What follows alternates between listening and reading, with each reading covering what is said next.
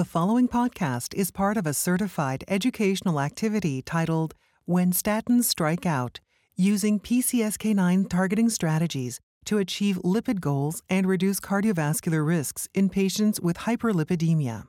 Access the entire activity and complete the post-test at peerview.com/EEG860. Downloadable slides and practice aids are also available. Hello, everyone. I'm Dr. Scott Wright, a professor of medicine and cardiology at Mayo Clinic in Rochester, Minnesota. Today, we are going to discuss treatment of dyslipidemia, and especially when patients are not responding as much as we need them to statin therapy. So we've entitled this presentation, When Statins Strike Out, using PCSK9 targeting strategies to achieve lipid goals and reduce cardiovascular risks in patients with hyperlipidemia. First part of this talk is going to be about the challenges we face with patients who have elevated blood lipids, and we've entitled it Turning Challenges into Opportunities, Recognizing the Gaps and Meeting the Unmet Needs in the Care of People with Hyperlipidemia. We've observed a favorable but modest decline in lipid values over the last 2 decades in the United States. But as these slides demonstrate, while the lipids have fallen modestly, they remain elevated based upon what we know about the natural history risks of elevated blood lipids. So there is really more work to be done. Women tend to have slightly higher total cholesterols and HDL values than men, while men tend to have higher triglyceride values. Likely the triglycerides reflect diet and lifestyle choices much more than HDL and cholesterol values do.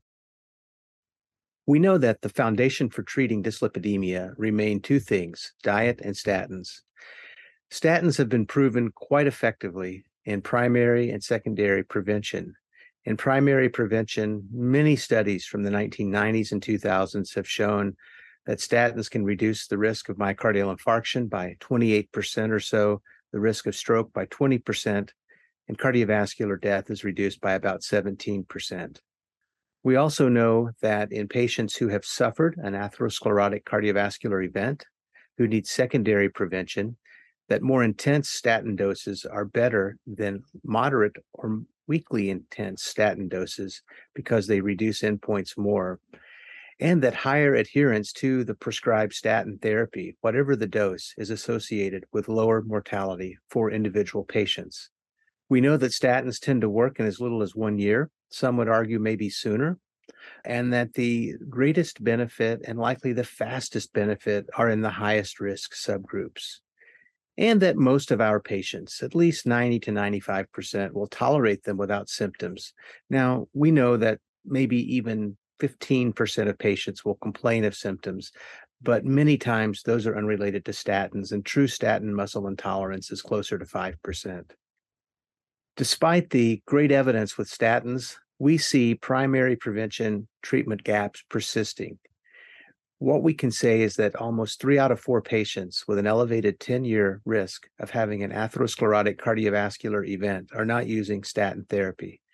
This slide, taken from a study published by Jacobs and colleagues in JAMA, shows the prescription and use of statins by ethnic background. White patients were the reference, and it seems that Asian Americans, Black Americans, and Hispanic Americans are much less prescribed and certainly are taking much less frequently statins that are prescribed.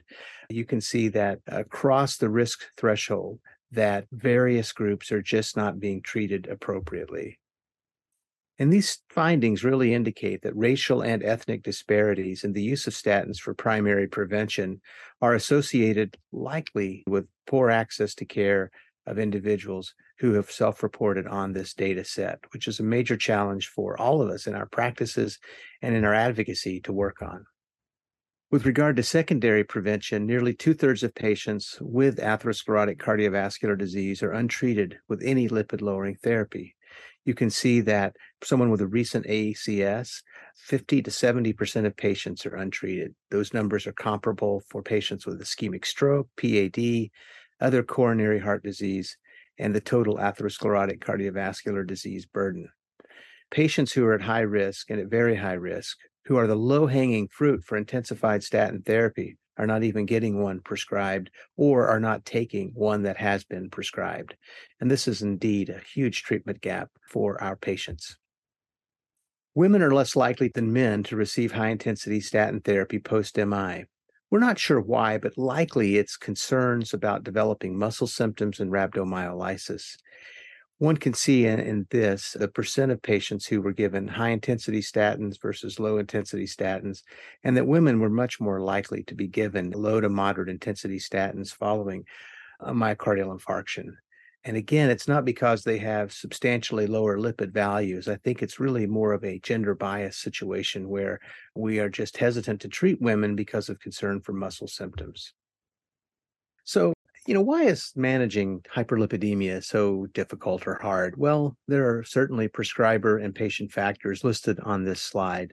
A number of the prescriber factors really boil down to inadequate time that we have, or just being overwhelmed with the complexities of our patients and trying to prioritize what we talk about today that may be the most immediate concern to them. And then there are patient factors, which we just have to overcome, but it's really challenging. Many patients read about these drugs on the internet and they hear about horrendous side effects that may or may not be accurately portrayed. And so they come in skeptical and afraid and just are distrusting. And so it's hard. And many of them have never heard about their cholesterol before they see us. So these are part of the challenges that makes treating patients with dyslipidemia so difficult, and as is evident in the patient we just described. Well, let's just review what I've talked about, okay? So patients with a recent acute coronary syndrome are at risk for further events, right? And for mortality being higher. And aggressive lipid-lowering therapy is recommended.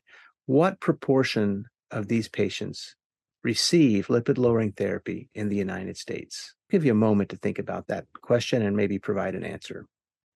Well, the data I shared showed the correct answer here is about 30%, maybe a little higher, but it's about 30%, which is quite surprising. And this includes those who get the drug prescribed but are not adherent, as well as just forgetting to prescribe it as we rush them out of the hospital on day 2 following their myocardial infarction. Well, let's talk now about screening ASCVD risk assessment and initiating therapy in patients with hyperlipidemia. And let's use a case example. So this is Kimberly, a woman of about 60 years of age, who comes to the office. Her medical history is that she developed type 2 diabetes at age 55. Because of her obesity, she has non-alcoholic fatty liver disease and unfortunately mild cirrhosis. And she's followed by a GI specialist who recommended she see us today. She has GERD, hypertension. She has a carotid stenosis of 70%. She was a former smoker who quit about a year ago. And she went to a county fair and had a CAC screening exam at a health fair, and her CAC score was 350 5 years ago. And so she comes now with evidence of type 2 diabetes, hypertension, coronary disease, and cerebral vascular disease. The family history is the father had heart disease, the mother had stroke. Both are now deceased. So both died, if we will, of an ASCVD issue. Her weight is 278 pounds or 126 kilos. Her hemoglobin A1C is 7.4%, so a bit elevated. Her blood pressure is well controlled on medication. Her total cholesterol is 234. Her HDL is 54. Her triglycerides are elevated, consistent with her diabetes at 160. And her LDL is 148. Fortunately, her kidney function is reasonably good, and her liver enzymes are normal today, thankfully. And she's taking 100 units of glargine twice a day, so huge dose of long-acting insulin. She's on semaglutide, 1 milligram every week, but hasn't lost weight, unfortunately. And she's on other medications, as you can see, treating her various medical conditions. She's a new patient to us. She had a recent change in insurance, and she would like us to refill some of her prescriptions to save an office visit with her primary. And you and I have talked to her about her cholesterol, but she says nobody ever mentioned it. It was a problem. It's pretty good, right? And I think we would all agree it's maybe not very good. So what risk category would you assign to Kimberly from an ASCVD standpoint? Is she low risk, moderate risk at her age, high risk, very high risk, or extremely high risk? Okay, well, I would assign Kimberly high risk, and I'll justify that in just a few minutes. Some of you may feel that she's very high or extremely high risk. And I think from a standpoint of using guideline documents to help understand how we should treat her, let's just for now assume that high risk is the best possible answer. Now, we need to be screening cholesterol more frequently. Kimberly was an example of someone who had some testing, but no one discussed the results with her. I mean, for children and adolescents, it's recommended now that they should be screened at age 2 if they come from a family with FH or premature ASCVD defined as under age 40. Certainly, all children in their preteen years should be screened at least once for dyslipidemia and again in their teenage to young adulthood years. And adults over age 20 should be screened about every 5 years if they're low risk for ASCVD, and more frequently if they have risk factors for ASCVD. And these risk factors can include a family history of, high cholesterol or ASCVD. They have type 1 or type 2 diabetes at a young age, or they're significantly overweight. For older adults who maybe have an older age or male sex, and then also if they have a known history of high cholesterol, we should screen them. And we do a very inadequate job of screening in children and adolescents. Only about 1 in 4 get screened between ages 9 and 11. And then in adults, more than 80% are now getting cholesterol, part of routine exams, but maybe not having that knowledge then used to better treat them. Now, many types of high cholesterol exist. It's not just FH. We often focus on the homozygous and heterozygous FH patients, but there are multiple molecular etiologies for autosomal dominant dyslipidemia beyond just heterozygous FH. And common hypercholesterolemia, common only because of the culture and diet and lifestyle we live in the West, is really prevalent as well. And some people have, genetic backgrounds which are an overlay onto this risk. Some have genetic factors which make them at higher risk, and some will have a genetic factor which maybe protects them a bit. So it's really tough to sort that out, but that's certainly something that you should keep in mind as you then assess their cardiovascular risks. Again, FH is more common than we realize. That about 1 in 313 patients we screen have FH. So if you screen 500 patients in your practice a year, at least 1, if not 2, will have FH. And if you look at the patients who present with atherosclerotic cardiovascular disease, almost 5%, maybe a little more, 6% will have FH. So keep your diagnostic antenna at high gain, so to speak, for looking and trying to figure out FH in the patients that you see.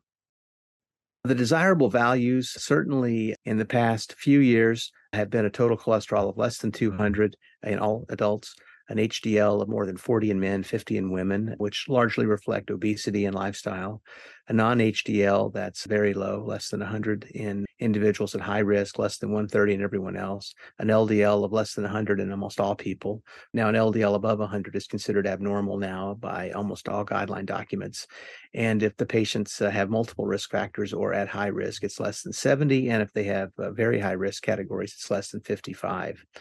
Triglycerides, normal is now considered less than 150. What I believe and practice is that data from the Prove It trial and Mike Miller's work from the VA now in Philadelphia is that triglycerides greater than 135 are at risk. So I try to keep my patients' triglycerides lower, largely through lifestyle management and weight loss and exercise, and if necessary, medication.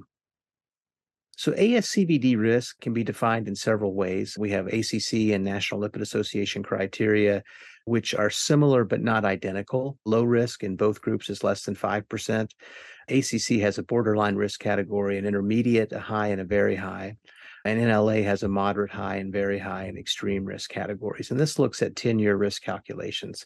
And if you use an electronic health record system like Epic, as we use at Mayo Clinic, I see these now risk categories or risk percentages being calculated in all my patients, and it pops up and shows me as part of the exam. So it's quite helpful. I make my own independent assessment, of course, but I do appreciate having that number because it helps. I think it's really hard in women like in our patient who are 60, they don't hit the calculators as high a risk as I really think they are. Age seems to be protective for them, but I think especially women are being underassessed and the risk is being underappreciated by using simply these numerical 10-year risk amounts. And secondly, I would say that for many of our patients, they expect to live more than 10 years. If I'm talking with even a 70-year-old today in practice, they're asking about 2 more decades of life. And so 10-year risk is one category, but I also think it's helpful to think about 30-year risk because many of our patients, if not most, are expecting to live several decades. And so it's not just, can I get you 10 years down the road? It's how can we best help you in your lifetime or in the next 30 years have the lowest possible cardiovascular risks? So, a recent expert consensus paper published by the American College of Cardiology, authored first by Dr. Lloyd Jones from Northwestern and many others, I think has helped frame how we should look at patients in 2023 and beyond. The first category is very high risk, and that's defined as greater than one major atherosclerotic cardiovascular event or one event and multiple high risk conditions. Now, what are the events and what are the high risk conditions? So the events would be a recent ACS within 12 months, a history of MI, a history of ischemic stroke, or symptomatic peripheral arterial disease, claudication with a proven ABI that's at least modest disease. So those are what's defined as major ASCVD events. And so if your patient has had 2 of those, then they are very high risk. Or if they've had 1 of those, then plus any of these 2 or more of these high risk conditions. So age greater than 20, which would fit most of our patients, very high LDL, obviously, a history of CABG or PCI. And so now with an ACS, almost everyone's getting PCI, type 2 diabetes, hypertension, chronic kidney disease, a current smoker, a high LDL, a history of heart failure. So when we look at our patient that we've had a few minutes ago, she has type 2 diabetes, she has an elevated LDL, she has a carotid artery disease, and she has treated high blood pressure. Now it's at a good number, but she's on treatment for it. And she was a current smoker until a year ago. So she has 4 or 5 of these high risk conditions. So I have classified her high risk. And I did not classify her very high risk because she had not had any of the major ASCVD events. Now, you could argue that type 2 diabetes is the equivalent of an MI, but that's a risk equivalence, not an actual MI. And so she doesn't really meet the criteria, in my opinion, of a major ASCVD event. So this is where we should really aim our targets now. For high-risk individuals, it's an LDL goal of 70. For very high risk, it's less than 55. For primary prevention or a type 2 diabetic who's young, it's a goal of 100, or somebody with a calcium score of greater than 1 but less than 100, it's an LDL of 100. And if the CAC score is greater than 100, as was our patient, then also the LDL goal should be less than 70. So this is why I defined her as high risk. Now, how would we get her lipids into the proper threshold or below the proper threshold, into the zone, so to speak? Well, we have lots of therapies today. And 20 years ago, we didn't, but today we do. And it's a glorious day, really, to be treating dyslipidemia because we have so many choices now and so many options that really almost every patient should have their lipids well controlled. We can go back to the 1980s and use bile acid sequestrants. If you're an old-fashioned doctor and you want to use those, go right ahead. Most of us have abandoned those because of side effects and use either statins and ezetimibe or ezetimibe if they have statin intolerance. And now we have a new drug called bempedoic acid, which also lowers LDL cholesterol. It's a little less than ezetimibe, but it's potent and it's been associated with both secondary and primary prevention outcome data. With regard to injectable therapies, we have monoclonal antibodies to PCSK9, and now we also have a small interfering RNA agent called inclisiran that can be given less frequently than the monoclonal injection. So we have lots of choices, and all of these really potently reduce LDL cholesterol. It often takes more than one medication to get patients to goal. Here's a nice review paper from Branson Ray from a couple of years ago, looking at the various phenotypes of dyslipidemia and what degree of LDL lowering we can get from each of those therapies. And so there you see that it often takes 2, sometimes 3 medications to get patients to goal. So the ACC guidelines in 2022 removed age restrictions. So now if you're over 75, they recommend at least moderate intensity statins. I think that's wise advice given the potential for muscle aches and symptoms in that age group. And this is sort of a nice, chart to keep as a treatment aid on your wall if you're ever not sure about the threshold to treat. So let's go back to Kimberly. As we mentioned earlier, she's 60 years of age. She has type 2 diabetes, a former smoker. She just quit a year ago. She's got hypertension, a carotid stenosis. Her obesity has triggered non-alcoholic fatty liver disease and mild cirrhosis, and she has evidence of coronary artery plaque with a CAC score of 350. And so her LDL goal would be less than 70, and she currently is at 148. So we need to reduce her LDL by 50 to 60%. And her 10-year risk calculates only 8.7%. But I would argue that maybe we should think 30-year risk for Kimberly because she's 60 and she's a lot more likely to live more than 10 years than not. And so I think we should consider what to do next with her. So what type of lipid-lowering therapy would you recommend for Kimberly? Now, let me go back up for just a moment. She's not taking any lipid-lowering medication. The bottom left are the medications: insulin, semaglutide, Axamin, lactulose, famotidine, metoprolol, chlorthalidone. So you have total choice here of any lipid-lowering therapy. So the choices really are a high-intensity statin, moderate-intensity statin now, up titration if needed, non-statin therapy like ezetimibe or bempedoic acid, or lifestyle, right? Kimberly, you need to go lose the weight, exercise, go on a vegan or Mediterranean diet, and really try to get the lipids down. So I think that probably the most rational choice for her at this time, being someone very new to statins, is to start her on a moderate intensity statin dose and then make a decision to up titrate later and potentially add, something like ezetimibe or a PCSK9 drug if needed. So Kimberly did start rosuvastatin. It was 10 milligrams, and that's a potent statin, but at a very good starting dose with very few side effects. And she returns, and you can see that her LDL has dropped. It's down to 103. This is on the right-hand side now on the green sticky note. And her total LDL was 148 prior to rosuvastatin. So she had about a 40% reduction, which is what you would predict with 10 milligrams of rosuvastatin. And she's willing to try a little higher dose. So we inched it up to 20 milligrams, and she's going to come back in a few weeks' time to see how her lipids are doing. And it's likely we'll just get that LDL down to about 97 with that higher dose of rosuvastatin, maybe to 90, and she's still going to need something else, but she's not ready. And we have to take into account patient preferences and cultural preferences. And Kimberly just is one who I think you can see has some medicine fatigue. She's taking a lot, she's tired, and she doesn't want too much at once right now. Well, Kimberly left the office, and 2 weeks after that visit and dose escalation, she presented to the emergency room at the hospital.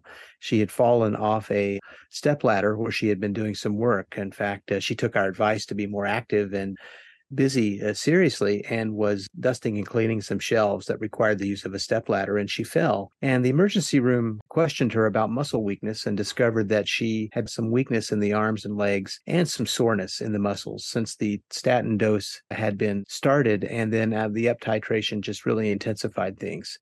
The emergency room evaluation uncovered that her creatine phosphokinase was elevated at 1800, not high enough to technically diagnose rhabdo, but instead to just at least acknowledge some muscle injury.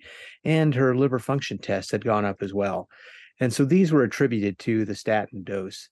And so she was encouraged to stop the current dose of her statin and to reach back to us to talk about what the next steps would be. So what we know is that if we discontinue the statin, generally patients recover. What about her? And what about statin intolerance with muscle symptoms? Well, what we know is that when statins cause muscle injury, you can have either myopathy, as our patient did, with soreness and weakness, and a CK that's elevated, but not to the extent of being diagnosed with rhabdomyolysis. And that risk is about 1 in 10,000. So it's quite low, but it is real for any patient. And rhabdomyolysis would be a CK that's dramatically increased with evidence of myoglobinuria and generally acute renal failure, and an incidence that fortunately is extremely rare. And so while our patient had some statin-associated muscle injury, she did not have any signs of kidney injury or myoglobinuria, so she was saved from that. But she clearly had developed statin intolerance with the muscle soreness and aches, the weakness that she had. She then had some evidence of muscle injury with her CK elevation. And, we really needed to treat that situation and to manage her appropriately. And what do we do for managing lipids after that? Well, the National Lipid Association has a wonderful algorithm or chart that we can all follow, and it gives us lots of choices. You can re-challenge her in a few weeks to a lower dose of rosuvastatin, maybe 5, to see if she can tolerate it. Or she could be switched to a different statin like pravastatin or fluvastatin, pitavastatin, but certainly not simvastatin. Way too many drug interactions there. We could add a non-statin to her. And this is why these drugs have been designed, really. She could get a PCSK9 drug. She could get bempedoic acid. She could have ezetimibe. She could have ezetimibe with any of those choices, including inclisiran. So she really has had significant harm from the higher dose rosuvastatin and needs some time to be off it. So let's say that Kimberly has been off rosuvastatin now for a couple of months. She comes back to the office. She feels good. She's still going up on that step ladder, but now without muscle soreness. And she's a little hesitant to go back on 20 of rosuvastatin, as you can imagine. And not that you've even suggested it, but what would you do for her? Would you say, well, let's try 5 of rosuvastatin, maybe even less frequently than daily? Would you say, oh, Kimberly, we got to get you back on lipid therapy. Let's try Torva 10 or fluvastatin. Or would you say, let's try a low dose rosuva and add ezetimibe? Or would you say, no statin at all, we're just going to do non-statin therapy, right? Bempedoic acid, ezetimibe, or maybe inclisiran or evolocumab? Or you need more time off. Let's let you recover, get well, let you heal psychologically and physically from all of this. Let's check again in 6 months. So which of these would you vote for Kimberly? Well, I would recommend non-statin therapy only. I am a bit skittish about restarting people on any statin once they've had rhabdo, because we don't really know fully why statins trigger rhabdo, except there's clearly direct toxicity in the skeletal muscle. And so I find it's just easier, safer, and I sleep better at night if I use non-statin therapy. So again, Kimberly comes in, we have those discussions. She comes back 8 or 9 weeks after initial visit on ezetimibe and a PCSK9 drug, because we know that her LDL is going to go back up where it was and that she needs about a 60% reduction to get her at a goal of 70, maybe 55 to 60. And so we can't get there with ezetimibe alone. We cannot get there with ezetimibe plus and bempedoic acid alone generally. So I recommended that she be on a PCSK9 drug and ezetimibe. So let's talk about PCSK9s and why the one that was picked for her. Well, most of the regulation of cholesterol levels is done by the LDL receptor in the liver cell. Some, of course, is done by the endogenous pool of cholesterol inside the liver cell, where there's regulation through the HMG-CoA synthase and reductase pathways. And that's how statins work, of course. But, ezetimibe reduces cholesterol absorption in the gut so that there's less coming by the liver from the bile. So the liver has to pump more cholesterol into the bile and less in plasma. And then the PCSK9 drugs work by altering the lifespan of the LDL receptor in a favorable way, meaning that the LDL receptor stays longer on the surface of the liver. And that occurs either by using a monoclonal antibody to bind PCSK9 in plasma, or inhibiting the translation of PCSK9 protein inside the liver through a small interfering RNA drug called inclisiran. Now, the way that it works is that when LDL and the PCSK9 protein bind together and are taken up by the LDL receptor, that results in the PCSK9 receptor being destroyed.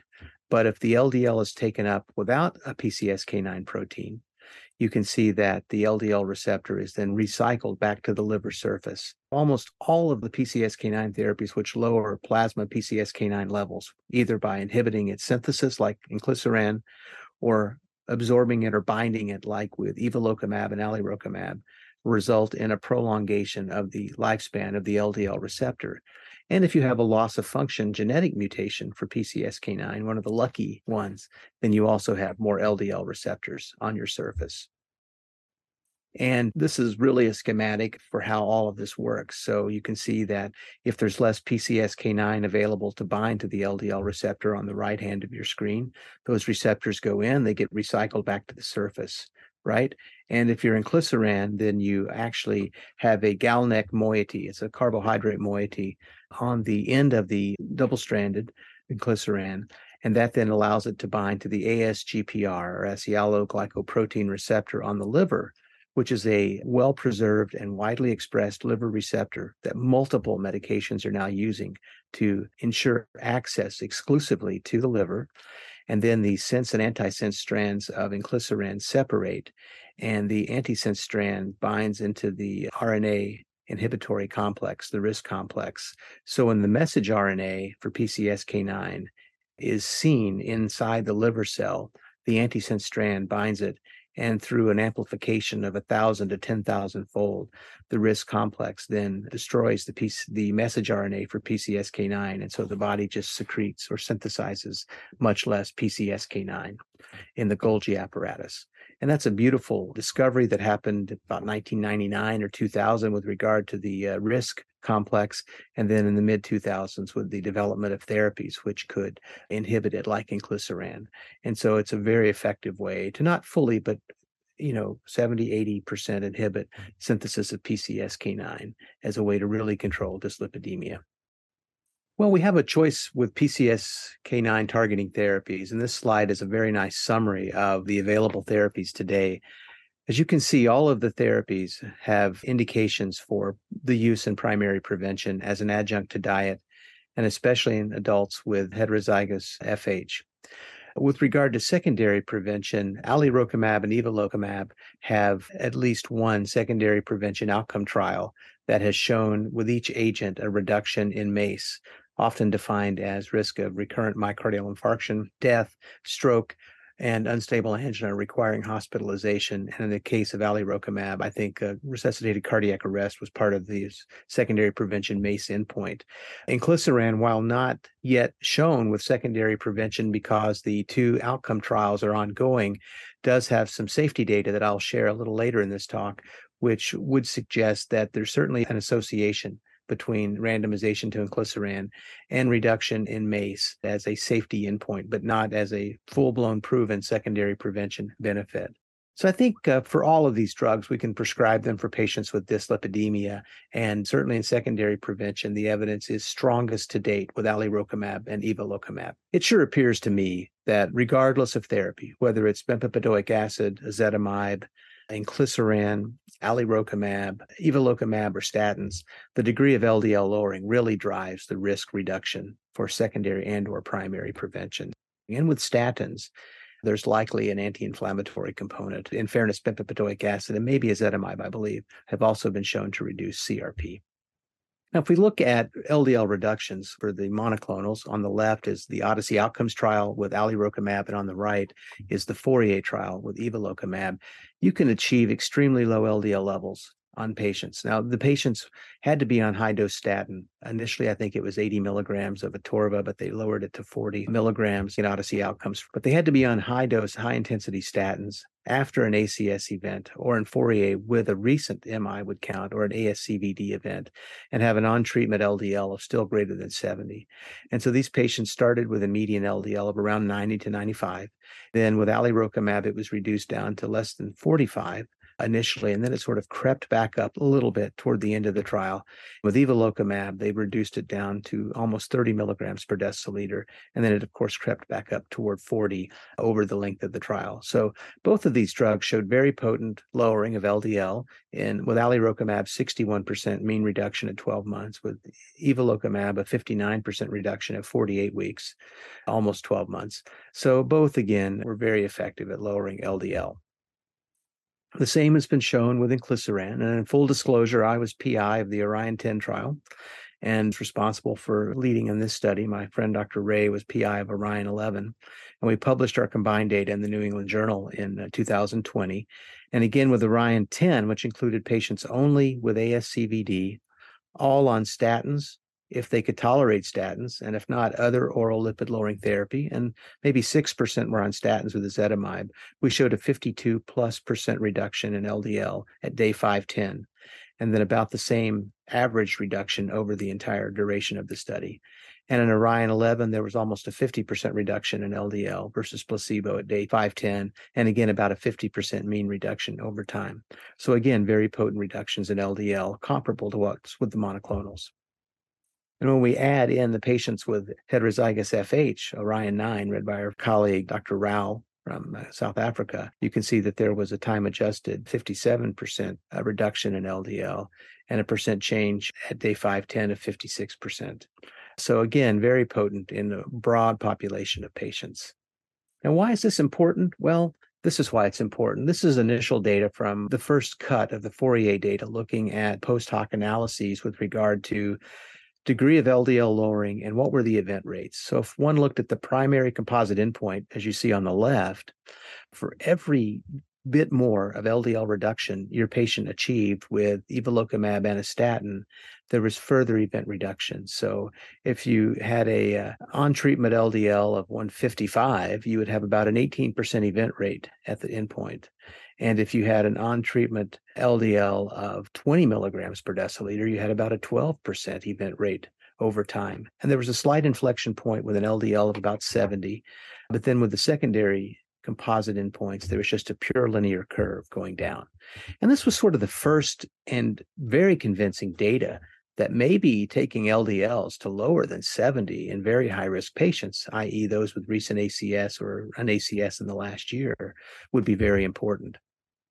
And so they did an open label extension with Fourier and then prospectively analyzed how low they could take LDL and whether that impacted clinical events. So it went sort of like this. If you were in the parent Fourier trial, you were invited to participate in the open label extension. And if you were on placebo, you were transitioned to evolocumab. And if you were on evolocumab, you continued on it. So by 12 weeks after the start of open label extension, almost everyone had very low LDL cholesterol. You can see that it was between a half a millimolar and a millimolar, or 40 and 80. So we'll say 60 to 70 milligrams per deciliter there. And so it was quite low. And you can see that at week 260, they were down to LDLs of almost 30, a little bit less than 30 milligrams per deciliter. And when they looked at primary endpoints, they started to see event reductions that continued in those who were on evolocumab and stayed on evolocumab in the left-hand graph. And if you were part of the open label extension and going from placebo to evolocumab, you too sort of had a bending of that event curve so that you had benefit, even though you started several years later than those who were always on evolocumab. And the secondary endpoints sort of followed the same pattern there. So a benefit, even with later treatment with aggressive LDL reduction. And if one looks at the degree of LDL lowering and cardiovascular mortality alone, you can see that many patients had LDLs that were certainly below 60 milligrams per deciliter, and with a substantial number who had LDLs on treatment of 40 and even as low as maybe 15 or 10 milligrams per deciliter. And you can see that if you achieved the lowest LDLs on the top right, you had the lowest rates of a combined endpoint of cardiovascular death, stroke, hospital admission for unstable angina, or the need for coronary revascularization. And that an LDL of above 55 had higher event rates than an LDL below 55. And sure, if you got it below 20, you had the lowest event rates, but even getting it in the 40 milligram per deciliter range, you had lower event rates compared to those above 55 milligrams per deciliter, as you can see in the dark blue and light blue graphs. And the same is true for just the endpoint of CV death, MI, or stroke, again, favoring aggressively lowering LDL. Now, was there a price that was paid for such aggressive lowering of LDL? With regard to muscle events, new onset diabetes, hemorrhagic stroke? Not really. Those numbers were very comparable to those who did not have aggressive LDL lowering. Injection site reactions also were present, but not a problem, and drug-related allergic reactions were not a problem. So again, a very nice safety profile in the open label extension of the long-term safety with Fourier. Now, the inclisiran program also tested this. We designed a study many years ago to say, what happens if a patient on evolocumab, for whatever reason, decides to switch from every 2-week PCSK9 treatment to twice yearly using inclisiran, which is a twice yearly drug in general. When you start, it's on days 0 and 90, and then every 6 months after that. So that's why we say twice yearly. And you can see that the Orion 3 trial included some individuals on placebo from the Orion 1 trial, but then added a smaller number of patients who had been given evolocumab for a year and then were switched to open label inclisiran. We again saw potent reductions in LDL in those who were switched to open label extension inclisiran in the top graph, or those who were on evolocumab, they had comparable LDL reductions. Now, in fairness, the evolocumab took the LDL down about 60 and inclisiran about 50 to 55. So that's why I say comparable. Was evolocumab slightly more potent? Probably.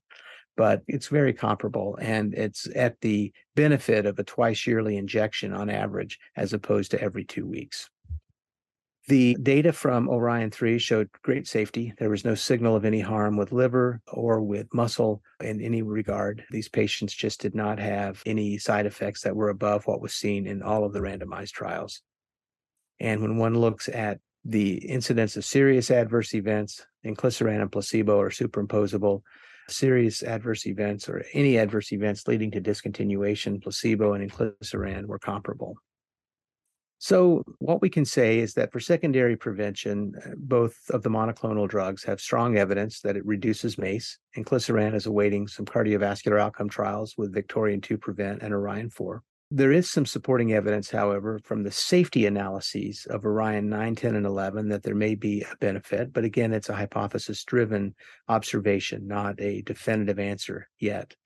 And you can see what the risk reduction was across alirocumab, evolocumab, and at least what observed risk reductions have been in inclisiran while we're waiting on the properly powered and managed outcomes trials.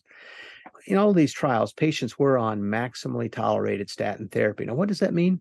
Well, it means that if they could tolerate high-dose, high-intensity statin, they stayed on it. And if they could not tolerate high-dose, high-intensity statin, the investigators were allowed to down-titrate the statin to what they could tolerate. Or if they could tolerate no statin, then they didn't have any statin at all. This is a safety analysis we did as part of the Orion evaluation, which looked at the incidence of MACE, defined as, mortality, non-fatal MI, and non-fatal stroke. And it showed a 25% relative risk reduction, or an absolute risk reduction there of almost 2% between those who were given placebo in the phase 2 and phase 3 lipid-lowering trials and those who were given inclisiran. Now, this does not definitively prove secondary or primary prevention, but I think this is certainly a signal in the right direction and gives us confidence that the outcome trials, which are properly powered, have a good chance of determining any benefit of secondary and primary prevention with inclisiran. Now, these drugs also improve plaque. There have been a number of very interesting studies, and they have fun names like Pac-Man AMI and Architect and Glagoff and Yallo-3. And all of those have shown that there are favorable changes on cardiovascular or carotid plaques with treatment with the PCSK9 drug. And inclisiran has been tested in some preclinical studies, and there are some phase 3 plaque studies now going on with it, which likely will show very similar data to the monoclonal antibodies. And that plaque regression can occur with lowering LDL and may be an incentive for some people to consider going on a PCSK9 drug. What are the most frequent side effects from using a PCSK9 drug? Well, we have them listed here. Nasopharyngitis seems to be common both in placebo and in treatment. Injection site reactions about 5 to 7% with alirocumab, 6% versus 5% with evolocumab, and 8% versus 2% with inclisiran. So almost all of these are single events happening in mild to moderate itchiness, redness, or whatever. But again, it's something to caution your patients about. And who benefits the most from PCSK9 inhibition? Well, we have a robust body of evidence now looking at a variety of things. One of my favorite studies is by my friend from Wouter Jukema from Leiden, Netherlands, which looked at polyvascular disease in patients in the Odyssey outcomes trial. And he showed a 77% reduction in death in patients who have carotid artery disease, peripheral arterial disease, coronary artery disease, previous CABG, just combining several polyvascular states. You get a profound reduction. Recent MI patients benefit, prior multiple MIs benefit, multivessel disease benefits, even those with an elevated lipoprotein benefit, as you can see from Dr. Schwartz's paper from Odyssey Outcomes, the diabetic and metabolic syndrome patients benefit. And even with peripheral arterial disease, there's almost a 40+% reduction in LEM events, which I think is very important. So a broad variety of patients will benefit from PCSK9 inhibition. And do these drugs work in the real world? I mean, we've tested them in clinical trials, right? And everyone shows their best benefit in a clinical trial, even on placebo. But what about in the real world? Well, again, this is data from Canada showing that great percentage of patients can achieve an LDL of less than 70 on a PCSK9 drug. And substantial numbers can achieve an LDL of less than 55 when you combine 2 oral therapies with a PCSK9 drug. And this slide will show you what statin alone will do, low-intensity statins will do. And again, moderate or low-intensity statins just don't achieve these LDL numbers despite our hopes in most patients. And so we have to use combination therapy or PCSK9 with the statin and frequently with ezetimibe. So really, I hope one of the take-home messages today for all of you is that to really get many patients to a low LDL, it's going to take 3 drugs, 2 orals and an injectable. And now you have the benefit of really having up to 3 oral agents that you can prescribe and then 1 injectable. So we should be able to get almost all patients there with 4 drugs, but many can get there with 3 drugs alone. What are the best practices in obtaining access to PCSK9 targeting therapies? And in full transparency, this is still a challenge for many of us. The key concept is that thorough documentation is the key to success. You need to understand the product labels for any of the compounds, inclisiran, evolocumab, or alirocumab, and make sure that your patient meets the FDA-approved indications. And then document and demonstrate that to the insurance company as you go through the prescribing process and or the appeal process. It's important to document that if they have statin intolerance, that they have tried statins. Many companies have requested, for example, that we demonstrate at least intolerance to 3 statins, which seems like a lot. And of course, if your patient has had statin-associated muscle injury, you may only try 1, but it's important to document it and to demonstrate that.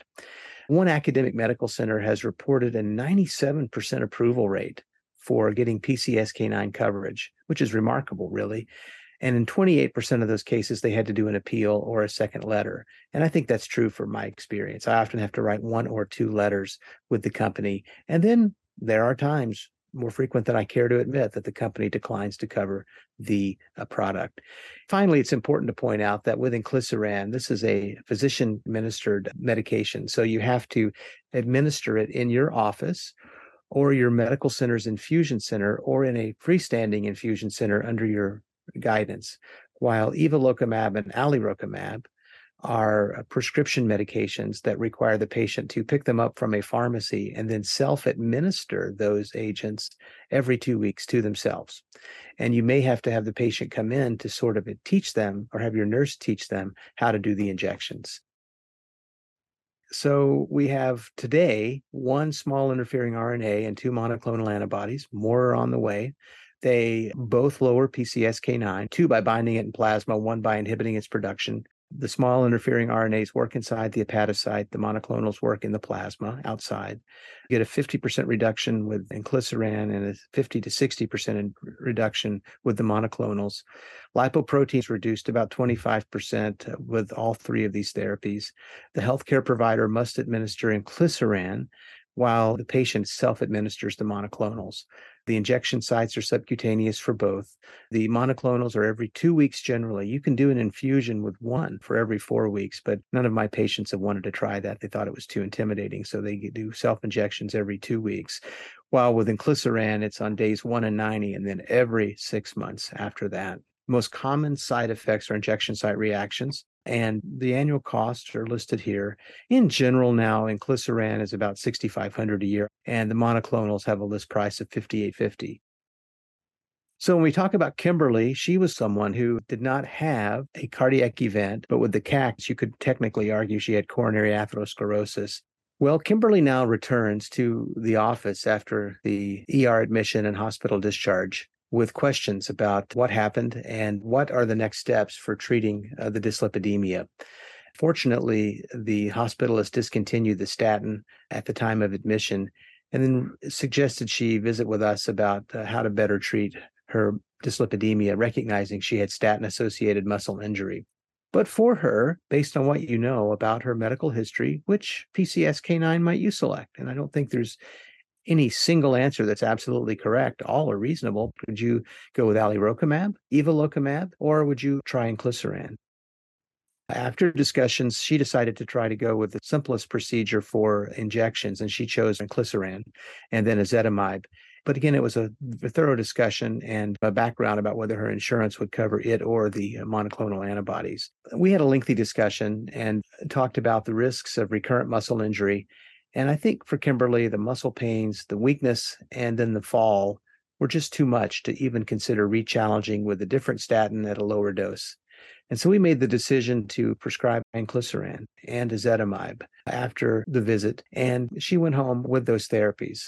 And I believe that we will see her LDL quite low. And indeed, it was 54 when she returned. So it had achieved her goal of less than 70. So we were there with ezetimibe and inclisiran. She did not have any muscle symptoms or rhabdomyolysis present. And she was tolerating both ezetimibe and inclisiran without difficulty and was quite happy. Now, when should we next test lipids for her? Should we do it in 3 more months? Should we do it at the next injection? Should we do it in a year? Well, I think it's important to recognize that with inclisiran, there is a time-dependent escape back to baseline. So LDLs go down 50 to 55% within a couple of weeks of injection, and then they try to escape back because the drug wears off, as you can imagine. And over the next 6 months, if you were to check it, her LDL might go up into the 40 to 45 range. So I typically like to check this with patients a couple times a year. I bring them back in generally before the 3-month injection so we can see how we're doing. And then about once a year after that is all that I do. More often, of course, if they have symptoms or concerns. So I think we can agree today that we know the data about statins. It reduces death and CV events, but many patients with high and or very high risk just don't get them.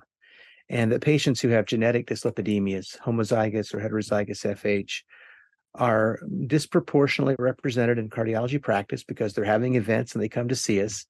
And we need to understand how we can treat them with a variety of medications to get to a lower LDL. I think we can also say that the data largely shows that PCSK9 targeting therapies, whether it's inclisiran or monoclonals with evolocumab and alirocumab, are highly effective, they're safe, and that they can be used in combination with all other lipid-lowering treatments to reduce LDL levels. What are my takeaway points for you? Well, understand the risk of the patient. Are they high risk, very high risk? So you know the LDL threshold to aim for, whether it's 70 or 55.